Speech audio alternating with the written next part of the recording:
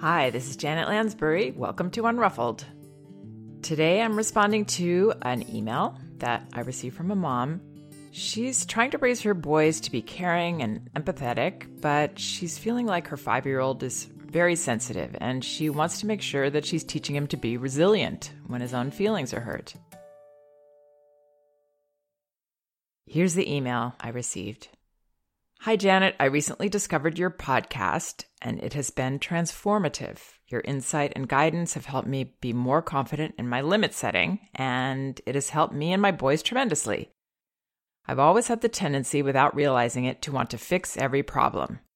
For example, this summer when leaving for camp, my 5-year-old would whine every day and say, "But I don't want to go to camp." My instinct would be to say, "I know you don't want to go, but you'll have fun." So instead I started saying that I hear him and that I understand that he doesn't want to go. And I'd leave it at that. This transformed our mornings. The simple fact that I heard him and that I wasn't brushing aside his feelings or trying to fix them made it easier to get out of the house and into the car, and he's happier about it. Here's where I'm stuck, though.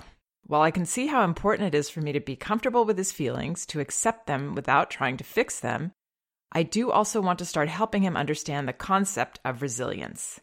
He is a really sensitive boy, and we are raising our boys, 4 and 5, to be caring and empathetic. It's tough, though, to try to teach him to be careful with other people's feelings while at the same time trying to teach him to bounce back when others hurt his feelings. For example, one of his friends at school recently told him that he doesn't want to be his friend anymore. I held him while he cried about it, told him I understood that he was sad and that his feelings were hurt. But I also wanted to give him advice on how to bounce back from that without making it feel like I was trying to fix the problem or that I was brushing over his sadness. How and when do I move beyond just acknowledging his emotions and taking the next step, giving him tools to overcome these sorts of emotional obstacles? I hope this makes sense. I really look forward to hearing from you. Thank you so much for all you do. Okay, so first of all, thank you for your kind words. Sometimes I forget to say that part, so I want to make sure to let her know that I really appreciate her kind feedback and support. It's a really important topic, and I believe there's a lot of misunderstandings around it. Now, this mother is really getting it. She's getting that what her children need when they have feelings is for us to allow those feelings to be and to trust that it's okay for our child to go to those places. What happens is every time children have these experiences, and there are millions of them throughout our children's lives, just in these early years, millions of opportunities for them to learn this important lesson, that there's times in life when you have feelings. Some of them are painful feelings, and they have a beginning, a middle, and an end. They pass. And this is something that children can learn as naturally as they learn to walk or talk. They learn to walk not by us trying to get them walking when they're 2 months old or at any time. They learn to walk because they practice it. They do all the steps that lead to walking. They work on all the different muscles that they need to work on through rolling and then belly crawling and then crawling, sitting. All of those things that they do lead them to walking naturally. And with language, they learn through our conversations with them right from the beginning when they're infants. We start using words with them. We start talking to them normally. And they learn our language or whatever languages we expose them to. And the other thing they learn when we allow them to learn naturally is they learn that we trust them and we believe they can do it. And that's something we can take away from children very easily without meaning to, with being impatient or believing it our job to try to teach them a concept even like resilience. We can actually end up teaching them the opposite, that they can't do it on their own and they need us to make it happen for them. So obviously we don't want them to learn that. I mean, resilience is all about, I can handle feeling really down, and when bad things happen, when things happen that hurt my feelings or that frustrate me, it's okay for me to feel that. And those feelings do pass, and I do feel better, and I recover. These days, there seems to be a lot of information being shared about techniques for calming children down. This can be even trying to hug our child or offer a hug when they're in the middle of a full-on tantrum.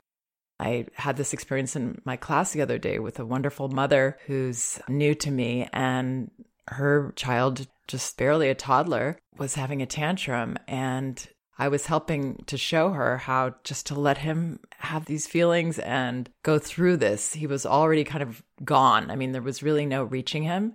And the mother expressed how hard this was for her because she felt like she was actually ignoring him by not trying to hold him, even though he was, flailing all around and was hurting her when he did get close. He was knocking into her and thrusting his head into her chest and under her chin, and it was very uncomfortable. But this mother still felt that it was her job, as I think we all do. I mean, I still feel this. It's something I'm working on every day to get past, that we are supposed to do something. We're supposed to make this better. And if we don't, our child won't feel that we care about them and are doing the right thing.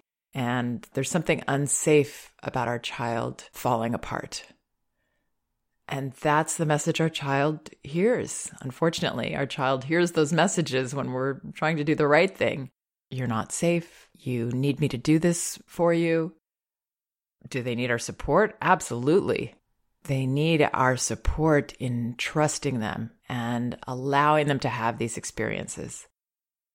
So what this mother has learned through her own experiment is that this does help her child.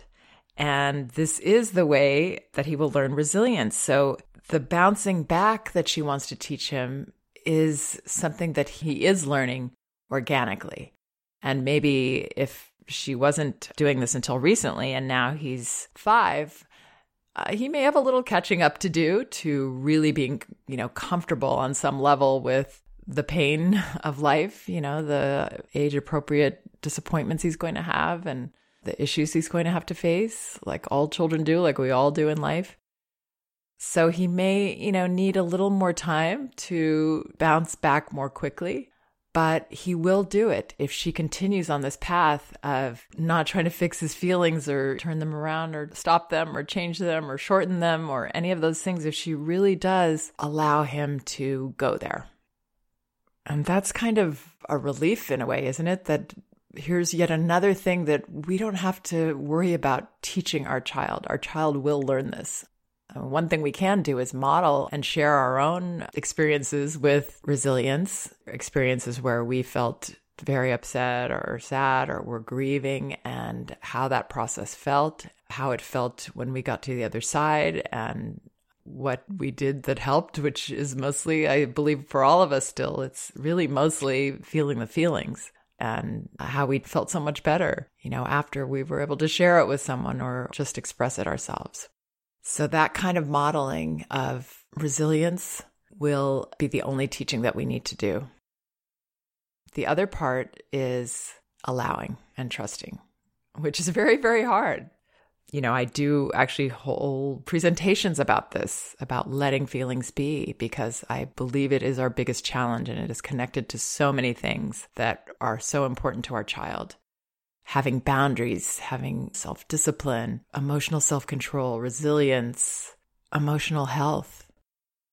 In terms of the specifics that this mother is sharing about her son, his friend at school recently told him that he doesn't want to be his friend anymore. Okay, this is a heartbreaking experience, I think even more for a parent than for a child. Because as a parent, we're seeing it through a lens of rejection, and seeing every boyfriend that rejected us or girlfriend that rejected us, all these adult experiences that we've had that were much deeper than a child saying hurtful words to another child, which is really mostly what this is. So when she says, I held him while he cried about it, so I would be available for that child to want to hold me. I would not try to hold him. And the reason for that is that I don't want to be saying to my child, oh gosh, you need a hug. I mean, even in that, I'm saying, this is really bad. This experience, that he might have actually a different feeling about that's not as at the level that I'm seeing it. Hugging our child there can be projecting another level into that, which is digging a deeper hole for our child to go into there than he might. So I would be available, but I would wait for my child to make that overture that they want a hug. I would not assume that this is a tragic situation or a devastating situation in any way. And I'm not sure what he said, but I wouldn't say, I understand you're sad and that your feelings are hurt. I would really only say what I know for sure so that I'm not, again, pulling him down to another depth. So I would say, wow, how did that feel? What did you think when he said that? And I would be open to what my child's impression was, not coming from a place of concern to the extent that I think my child is now, he's in over his head with something awful. I would be open. I would be interested. I would be inside calming myself so that I could be that person for my child. Calm, unruffled, interested, somebody that he can bounce the situation off of, that he can explore with, without him feeling worried about me, feeling worried about him, or any of that. That's what I would try to protect against. So I'm not sure what he did show, if he was the one that said, this makes me really sad, or if he was crying. Then I think I would say, oh, it seems you're upset about that. That was hurtful. But again, I would let my child lead the way and be the supporter. So let's say that he did fall apart over this. In terms of giving him advice on how to bounce back, I love this mother's sensitivity that she was concerned about making him feel like I was trying to fix the problem. Yes, that's all really, really important. So if he gave me something specific, maybe he would say, when I see him tomorrow, I'm going to feel sad. Then I think I would say, yeah, that is going to be hard. Maybe you can even go up and tell him that was hurtful.